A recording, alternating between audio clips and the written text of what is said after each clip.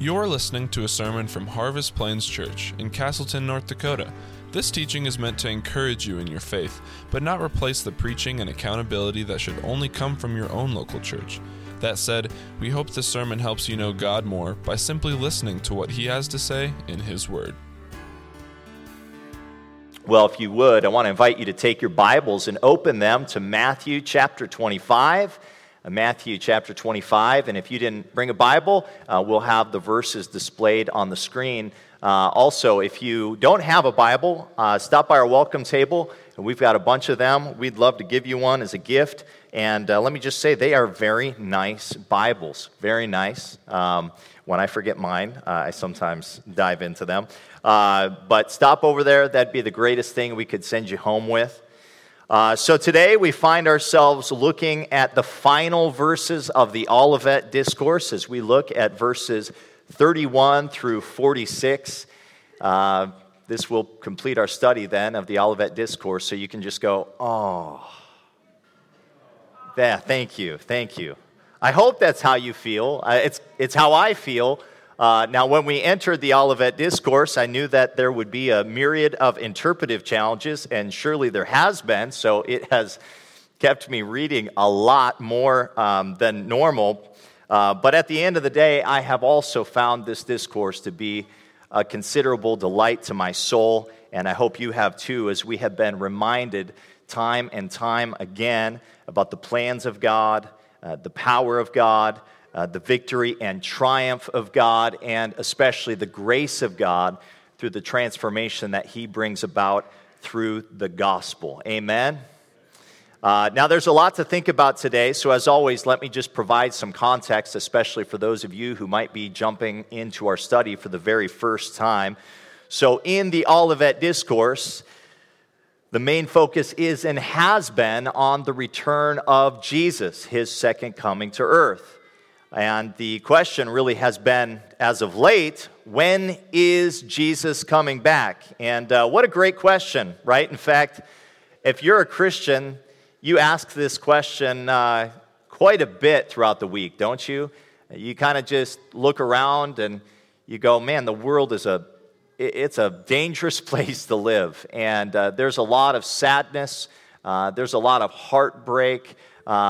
There's just a lot of evil, there's a lot of suffering, and then not to mention you throw on top of that just the battle that we wage against our own hearts and our own desires, and it all gets so exhausting that we just can only say, Lord, when will you return? And we cry out, Maranatha, Lord Jesus, come, right? Well, the disciples also wanted to know when Jesus would come back and understand why, because Jesus, at this point in His ministry, is only a matter of a day or so from being betrayed and crucified. And He says some pretty shocking things as His departure nears. He talks about how judgment is coming on Jerusalem. He even says of the temple, the beautiful temple of Herod that just was so gorgeous. He said that it was going to be brought down. He said that there would not be left one stone upon another that would not be thrown down. So the whole thing, he says, is going to be completely obliterated. And when Jesus is crucified, the disciples also know this. They know that Jesus will go to be with the Father. But at some time, they also know He's going to return again because He said that much in Matthew 23, verse 39. In fact, recently, He said, "For I tell you, you will not see me again until you say, 'Blessed is he who comes in the name of the Lord.'" And you'll remember that's what was said about Jesus as He was making His triumphal entry into Jerusalem, right? Well, the praises wouldn't last long, and eventually all the animosity would get ratcheted up as He did not become all that people wanted Him to be. And as He continued to talk about Himself as the Messiah, the Savior, the Christ, the Son of God. But given how closely Jesus talks about these things, the destruction of the temple and His return, just understand what the disciples are thinking. It's clear in their minds that they are assuming all these things are going to kind of take place at the same time. That Jesus is going to come back, and that's when the temple is going to be destroyed. That's when the end of the age will have come. And all of that. We see that in the questions they ask in Matthew 24, verse 3. They say, "Tell us, when will these things be, and what will be the sign of your coming and of the end of the age?" Now, there's a lot to say here, but probably the most important thing to point out is simply that it's clear that what Jesus says to the disciples is going to take place is so far from what they expected. And rather than his return being kind of soon, he essentially says, actually, it's going to be a long way out because there's going to be a lot of things that go from bad to really bad, and there's going to be a downward spiral.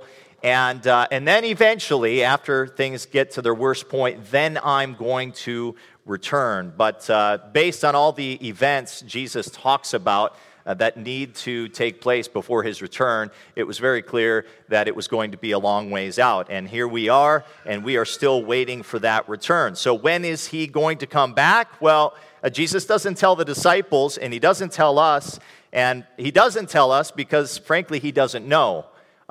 That's actually what he says. In fact, he says, "But concerning that day and hour, no one knows, not even the angels of heaven, nor the Son, but the Father only." So he can't say when he will return because he doesn't know when he will return, but he can say this, that no matter who you are, you better be ready for his return because it could happen at any moment. And anyone who is found to be faithless, literally without faith in him, anybody who is not expecting his return, anybody who is not ready for his return will meet the righteous judgment and wrath of God on that day. And so the question really becomes this then: what is faith? What is faith? And what are the differences between those who have faith and those who don't?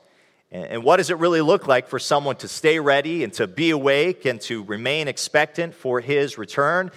Well, that's really what Jesus illustrates towards the end of the Olivet Discourse through a number of stories known as parables, which are just beautiful stories that really help us understand the difference between those who have faith and those who don't.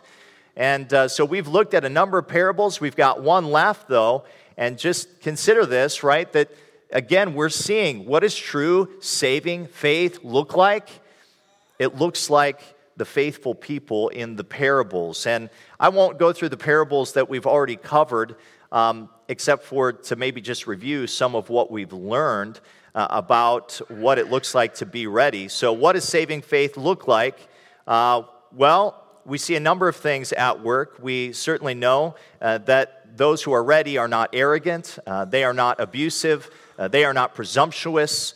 The faithful people of God, they do not have a spirit of entitlement. They are not reckless and wasteful with their lives, but they live to please the Lord by busying themselves with his agenda and his prerogatives and what he wants them to do. To say it another way, those who have faith in Jesus ultimately wake up in the morning and they ask one simple question over and over and over again: Lord, how do you want me to live? How do you want me to live? You've given me all of these possessions. You've given me salvation. You've given me life. You've given me breath in my lungs. How do you want me to live for your glory? And so we saw the picture of Christians as stewards, right? Because that's what we are. We're just stewards. God gives us so many things, and then it's up to us to be faithful with those things, to serve the Lord with those things. And keep in mind why these parables and these lessons that we're getting are so significant. They are significant because we are reminded time and again of what the Lord calls us to positively. What do I mean? Well, oftentimes when we think about our relationship with the Lord, a lot of people only think in terms of the negative. So they think only in terms of what they have or have not done against the Lord. And, you probably met some people like that. That's kind of how they measure where they're at with the Lord. Well, what does the Lord think of me? Well, I haven't done the best this week. I've done some bad things, but, they haven't been terrible, certainly not as terrible as some of the people I see around me, right? But, friends, that is not how the people of God ever think, because they're marked by such a radically different perspective. We don't think about what we avoid or what we stay away from or what we've done or haven't done, but we're thinking about how to live in a way to bring glory to the Lord because we love Him. We love Him. We yearn to serve Him. There's been an internal transformation in our lives, right? And so the question really needs to be for any person on the face of the planet, do you aspire to live for the Lord? Is it your desire to love the Lord, to honor Him? Not that you simply think like, how do I stay away from the bad stuff, but that you're coming to Him because you love Him, because of all that He's done for you. So again, that's how the parables have been really helpful because they show a picture of what that even looks like. But we're not done yet because we, like I said, have one more parable to look at. But the idea, just remember, is the same. What saving faith is and what it leads to versus what unbelief is and what it leads to. And with that, then, if you would, since you're open to Matthew 25 and have been waiting for me, follow along with me beginning in verse 31. Jesus says, "When the Son of Man comes in His glory and all the angels with Him, then He will sit on His glorious throne. Before Him will be gathered all the nations, and He will separate one from another as a shepherd separates the sheep from the goats. And He will place the sheep on His right, but the goats on the left. And then the King will say to those on His right, 'Come, you who are blessed by my Father, inherit the kingdom prepared for you from the foundation of the world. For I was hungry, and you gave me food. I was thirsty, and you gave me drink. I was a stranger, and you welcomed me. I was naked, and you clothed me. I was sick, and you visited me. I was in prison, and you came to me.' And then the righteous will answer Him, saying, 'Lord, when? When did we see you hungry and feed you? When were you thirsty and give you drink? And when did we see you a stranger and welcome you, or naked and clothe you? And when did we see you sick or in prison and visit you?' And the King will answer them, 'Truly I say to you, as you did it to one of the least of these, my brothers, you did it to me.' Then He will say to those on His left, 'Depart from me, you cursed, into the eternal fire prepared for the devils and his angels. For I was hungry, and you gave me no food. I was thirsty, and you gave me no drink. I was a stranger, and you did not welcome me. And naked, and you did not clothe me. Sick and in prison, and you did not visit me.' And then they will answer, saying, 'Lord, when did we see you hungry or thirsty or a stranger or naked or sick or in prison and did not minister to you?' And then He will answer them, saying, 'Truly I say to you, as you did it not to one of the least of these, you did not do it to me. And these will go away into eternal punishment, but the righteous into eternal life.'" Now, as most of you know, I don't typically do object lessons, but I've decided to make an exception this morning. And so I've brought a number of things with me that I want to show you, and there's going to be a little group participation. Again, this isn't normal. I'm just throwing it in, though. A little group participation. So a couple of things I brought that are of value to me, and I want to see if you can guess the value of these things. Okay. So first of all, I've got a North Face jacket. You will recognize North Face as a very good brand. It's sold up there with Patagonia and Columbia and other high-quality items. It's certainly not an item I like to be without in our northern climate. It brings me great satisfaction to have it on during winter. Anyways, what do you think this thing probably retails for? $225. Okay, we got $225. I feel like doing an auctioneer thing. And now that we got $225, do I hear $230, $230? $225, who would say that's too high? Raise your hand if you think that's too high. Oh, okay, wow. This side of the room seems to be all of one mind this morning. I love it. The Price is Right is going on here today. Okay, decent guess. Adam or Jeremy, you're back there. So what do we got here? I guess, that might not be my exact jacket, but one similar to it, I guess, retails for $110. That's actually, I think, a pretty good deal because it would not be out of line to see a jacket by North Face for $225 or what have you.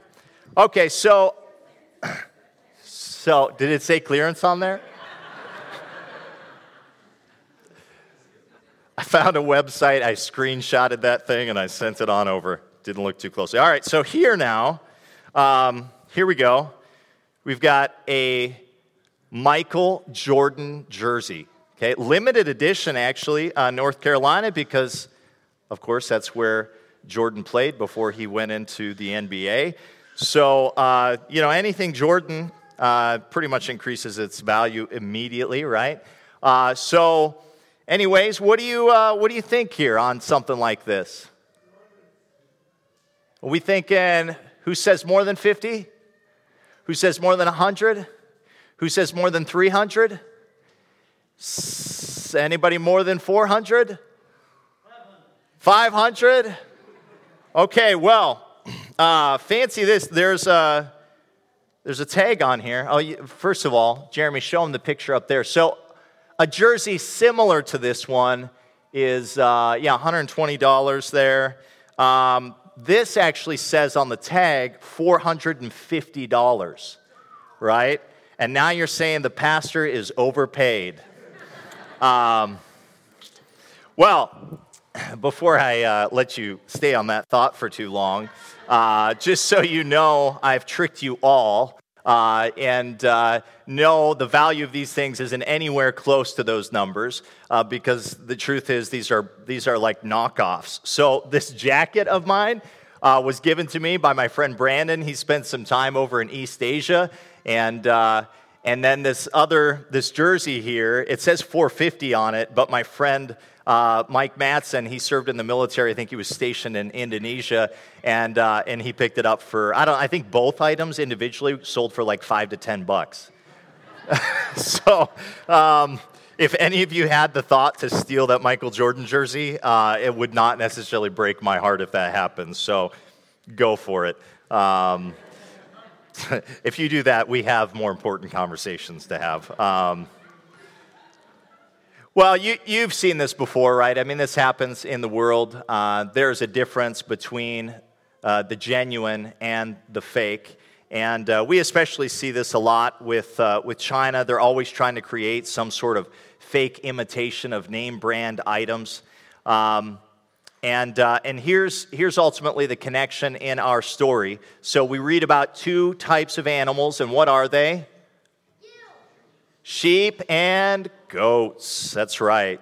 Well, the thing is, in the area of Palestine, sheep and goats, they would mix together, even though that doesn't necessarily happen in a lot of other places. And it could be quite challenging to tell the two apart, because they would tend to look a lot alike in size, shape, and color, the native sheep and the goats. And so there you have a picture of the goats, and there you have the sheep. There you go. That's right. That's helpful. Back and forth. There you go. And why does this matter? Well, I mean, we see this picture spoken of by Jesus, and just knowing that actually they appear very similar is helpful to us because, I mean, here's the thing. We live in a world where we've got ultimately two groups of people, and maybe you've heard somebody say, well, there's two groups of people this, and there's three groups of people that. Well, no, when Jesus says it, it's for sure true. He says there's two groups of people out there in the world, and one group is a group of sheep, and the other group is a group of goats. And the thing is, in our lives right now, we've got sheep and goats mixing it up together, and it's not always clear who is a sheep and who is a goat, right? And unfortunately, even in or near or around the church, we have this mixing going on. And no doubt some of you are thinking to yourself, oh, I for sure know a few goats, you know. But, you know, at the end of the day, God himself knows perfectly who a sheep is and who a goat is, and we can certainly look at the fruit of lives and we can get it right. At the same time, we can be misled. Our judgment is not flawless. It is not without fail, right? But one day, all will be known because Jesus is going to come back, and at that time, he is going to separate the sheep from the goats, and trust me, it will be a perfect separation, won't it? Because God knows the heart of every individual. He knows your thoughts, he knows your desires, and he knows your actions. And one day he will judge all people according to his own divine omniscience. And for the record, as we look at this passage, The Greek word used here is ethnos. Sometimes it's translated as nations or Gentiles even, but really the best way to see it in our passage is as people, since God will judge individuals. He will not judge anyone on the basis of their group affiliation. Everyone will be judged for their own sin and accountable for their own sin. And on that day, as we know, there will be no more secrets. There will be no more mysteries, and all closets will be emptied as the professors of faith are separated from the possessors of faith, and the saints are separated from the ain'ts, and the pretenders are separated from the contenders. And can I get an amen? When will this happen? Well, obviously we said when Jesus returns, but there is a little debate about this in terms of the timing. So let me just quickly walk you through the positions that exist, and I'm going to use some helpful graphics on the screen. The graphics I'm putting up here just reveal different timelines or chronologies of future things. So the first position I'll discuss is amillennialism. Amillennialism is the position that Jesus is currently reigning and ruling at the right hand of God the Father on the throne of David. And right now, ever since the death, burial, and resurrection, Satan has been bound. And ultimately, we are the recipients of all promises given to Israel. We are the new Israel. And when Jesus comes back, there's ultimately going to be one moment of judgment. And, whether you read in Revelation 20 about a great white throne of judgment, or whether you read here about a goat-sheep judgment, those judgments are ultimately the same in this position. And so after this judgment happens, then you have the new heavens and the new earth. Next graphic. Okay, then the next position is premillennialism. Subtle distinction with premillennialism, because premillennialism believes that the church certainly stands in a wonderful place where we have been recipients of promises made to Israel. In many aspects, the new covenant has been inaugurated. We get the spiritual blessings and benefits, and there's more to come. But ultimately, there is still literal promises left that have to be fulfilled, promises that were given to Israel specifically. And so we are awaiting, really, Jesus to take his place on the throne of David. When will that happen? That will happen when Jesus comes, and at his second coming, when he sits on the Davidic throne, that is when there will be a 1,000-year reign inaugurated on earth. The kingdom will be consummated on earth. That earthly kingdom will go on for 1,000 years, and there will be a final judgment. So the sheep-goat judgment in the premillennial perspective happens right before the millennial reign on earth, okay, at the second coming. So I hope that's, helpful, but the question really is, as you read this, does the sheep-goat judgment refer to a judgment before an earthly millennial kingdom, or is it the same judgment as the great white throne of judgment, which is described in Revelation 20, verses 11 through 15? Now, we certainly don't want to get too caught up on the timing of things, because that's not really the main point of the passage, is it? But I know that some of you're students of theology at eschatology, especially as we've been moving through the Olivet Discourse, so I thought maybe that you would find that of help in some ways. But there's a couple reasons, I guess, that I hold to the premillennial perspective, and I'll just lay those out quickly for you. First, I do believe, if you read through Revelation, it's laid out in a pretty chronological fashion. And so there's a judgment, a day of the Lord in chapter 19, followed by the binding of Satan and a millennial reign at the beginning of chapter 20, which is then followed by the great white throne of judgment in Revelation 20, verses 7 through 10. So that would certainly seem to leave room for two judgments. And, there are differences between these two judgments. Revelation 20 emphasizes the judgment of the wicked, those not found in the book of life, while Matthew 25 focuses on the righteous.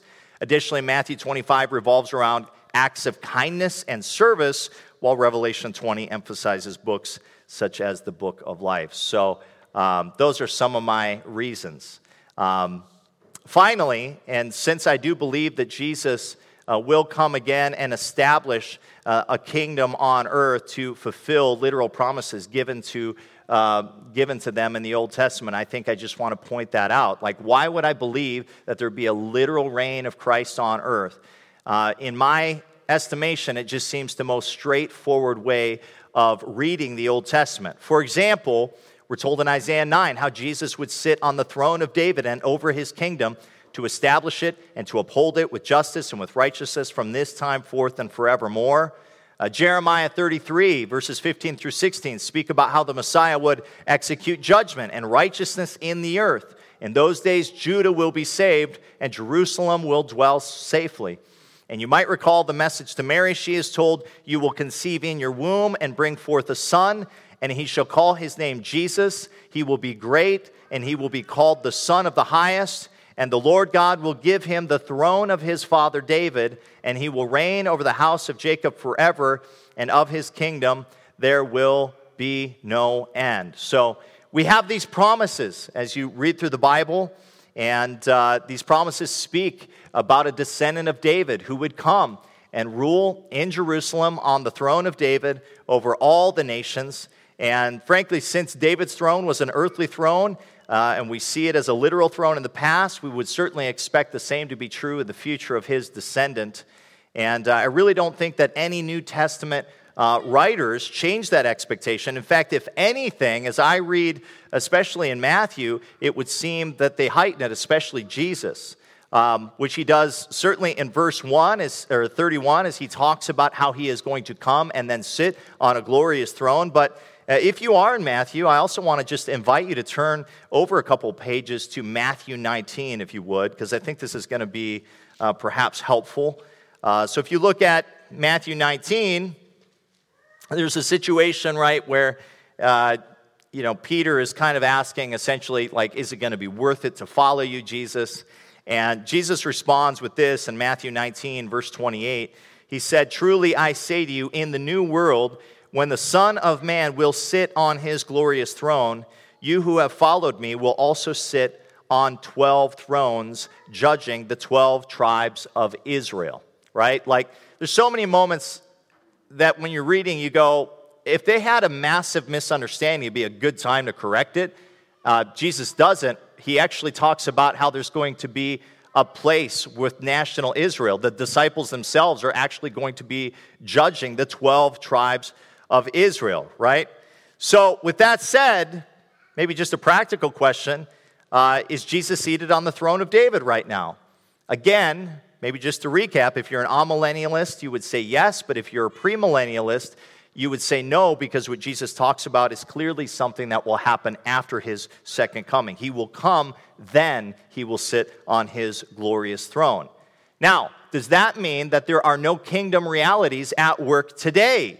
Certainly there is, because we worship Jesus, the King of God's kingdom, the one who we call Lord and thus acknowledge as the supreme ruler of the universe. Even more through faith in Jesus, we become citizens and members of God's kingdom. You could find this in all sorts of places. Maybe later, look up Colossians 1, verse 13, or 1 Thessalonians 2, verses 9 through 12. Even more today, we live by the values or the ethics of the kingdom, don't we? And in fact, we could even call the church an outpost of the kingdom, maybe an embassy of the kingdom, because we are a place where citizens gather and we have been given the keys to grant others admission into the kingdom. However, when you hear people talk about building the kingdom, let me be clear about something. We don't actually do that. Like, we don't do that as Christians. We don't build the kingdom because there's a physical, material aspect of what God is going to do in the future. Yes, we can proclaim the kingdom, enter the kingdom, reject the kingdom, inherit the kingdom, and possess the kingdom, but it is God and God alone who establishes it and ushers it in. And when he does, again, based on my understanding, we are going to see a literal manifestation of the kingdom with Jesus sitting on a throne, with Israel in their own land, with the whole earth experiencing a regeneration of sorts, and with people of every tribe, tongue, and nation streaming to Jerusalem to worship Yahweh. But those matters are not the most important matters, but they are matters addressed in our passage, so I wanted to cover them. With that, though, what is the most important issue? Whether you're a sheep or whether you are a goat, right? And I don't know about you, but sometimes I have, as I've read this text about this sheep-goat judgment, I've wondered to myself, like, man, what is that going to look like? I'm just thinking about a really, really, really long line of people, right? Like, how long is this thing going to take? I can't imagine any concessions being there or restrooms. We don't need to worry about that kind of stuff. But, what does this all look like, right? But again, obviously, that's not focused on by Jesus because it's not the main point, since what is the focus is on the works that Jesus looks at to determine whether you are a sheep or a goat. And with that, let me just be clear about something if I haven't. Jesus does evaluate us on the basis of works, right? He evaluates us on the basis of works. However, we're not saved by our works, are we? Absolutely not. That would be a false gospel. We are saved by faith alone in Jesus Christ alone. That's it. Nothing added. However, if our faith is real, what results? Works. And our works reveal the genuineness of our faith in Jesus Christ. And so faith is always the root, but works are the fruit. To say it another way, we are not saved by works, but we are saved for works.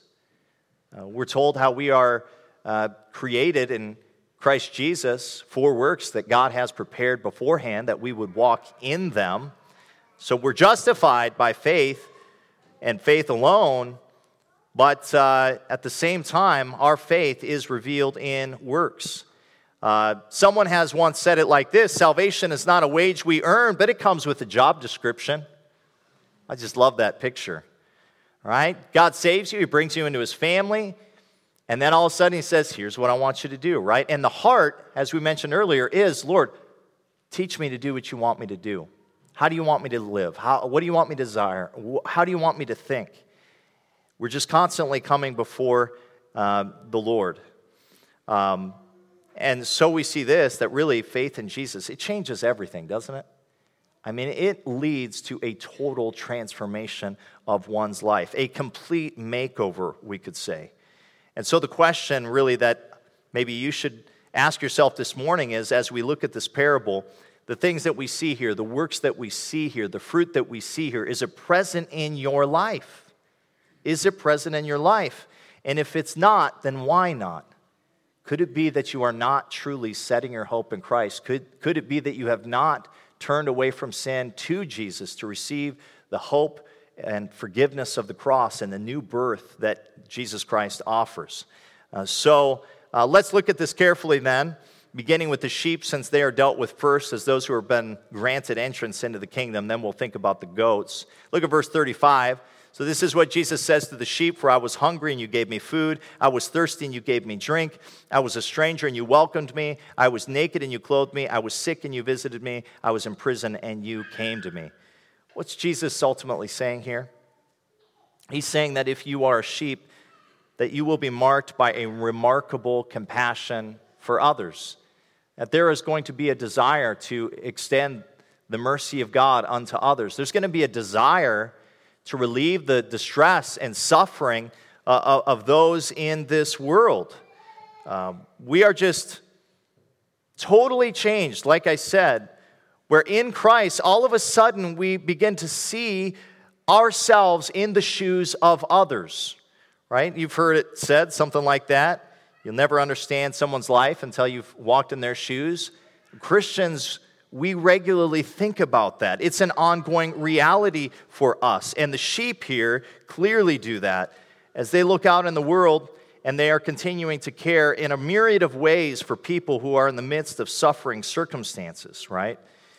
So we see this going on, and there's so much that I want us to notice here. First, though, notice this, how God shows up in the mundane. I think there's incredible encouragement that we can receive by just pausing and going, wow, consider this, right? I mean, God shows up in the mundane. Now, think about this, right? Because I'm guessing, and let me just ask you this question: how many of you want your life to count for the glory of God? I hope every hand goes up, right? I mean, do we not all want to do great things for the Lord? Do we not at the end of our lives want to hear a well done, good and faithful servant?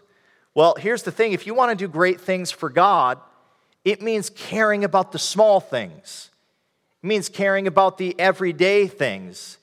It means caring about people, serving people, loving people. Because get this, when you do that, what happens? God shows up. God shows up. We get enamored with building projects and businesses and income and all sorts of other things, right? And programs.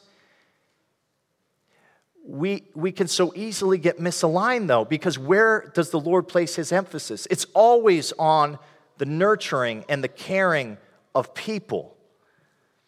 And as you think about this, I want to maybe put some context to things, because who is it that Jesus is ultimately talking about? I think that most, in view is really the people of God. And part of that is because when Jesus talks about the least of these, my brothers, there's kind of an implied, I think, understanding that the people that we care for are Christians first and foremost, and then obviously we want those works to also carry into the world. But there's always a matter of priority. It starts with the household of faith. It starts with the people of God. It starts with caring for other Christians, and it works itself out. And as you think about even the Olivet Discourse, I mean, what have we covered in terms of events and experiences that the earth is going to see? We see highlighted especially the persecution of the people of God. Those that take a stand for Christ, they're going to be defamed, they're going to be persecuted, they're going to be maligned, and we're going to see people depart from the faith. And there's going to be great suffering on behalf of the people of God, but we look at each other and we notice these sufferings and we immediately want to get involved. And I would say that this is very consistent as you look at the Bible, right? Because what does Jesus say in John 13, verse 34? A new commandment I give to you, that you love one another. Just as I have loved you, you also are to love one another. By this all people will know that you are my disciples if you have love for one another. Now, I am not in any way trying to take away from the fact that we should desire to do good to all that we possibly can. We should desire to relieve the suffering of people no matter who they are, no matter where they are. But at the same time, I have to ask you, do you do that particularly within the household of God? Do you care for Christians? Do you even care for the people to your left or to your right in these ways? Because when we read the phrase one another, just understand there's always this community, family emphasis to it, right? The idea of one another. That's why we value membership. In fact, we got a membership class today. We value membership because in membership, it's where a person says, I want to care for you with the love of Jesus, and I want you to care for me with the love of Jesus. And it's reciprocated, right? It's saying, I'm going to give myself to caring and loving you as part of the family of God, and I want you to also give yourself to loving me and caring for me as part of the family of God. But it starts in the household of God and works itself out into the world. Paul even points that out in Galatians 6, verse 10. He says, so then as we have opportunity, let us do good to everyone, and especially to those who are of the household of faith. Point, though, when God saves you, he gives you a heart of compassion. And this starts with the people of God and works itself out. And let me tell you that this is why my heart is personally just so encouraged by our church. I look around and I'm constantly encouraged, whether it's when people are having babies or when someone gets sick or when somebody experiences a tragedy, that we have seen just our congregation rise up and care for people in amazing ways. And I know you get it because I see you so diligently. And all I can say is keep doing it. Keep at it. Let's keep striving to be the people of God that minister to one another in ways that demonstrate the radical mercy, compassion, and abundant goodness of God. Amen? So the first thing we see here, right? God shows up in the mundane. I'm just amazed at that, right? Where when somebody is treated with compassion, it's as though Jesus himself is receiving their empathy and their sympathy, right? But second thing I want us to notice here, is particularly the response of the sheep after the commendation by Jesus. Because what do they say? Look at verse 37.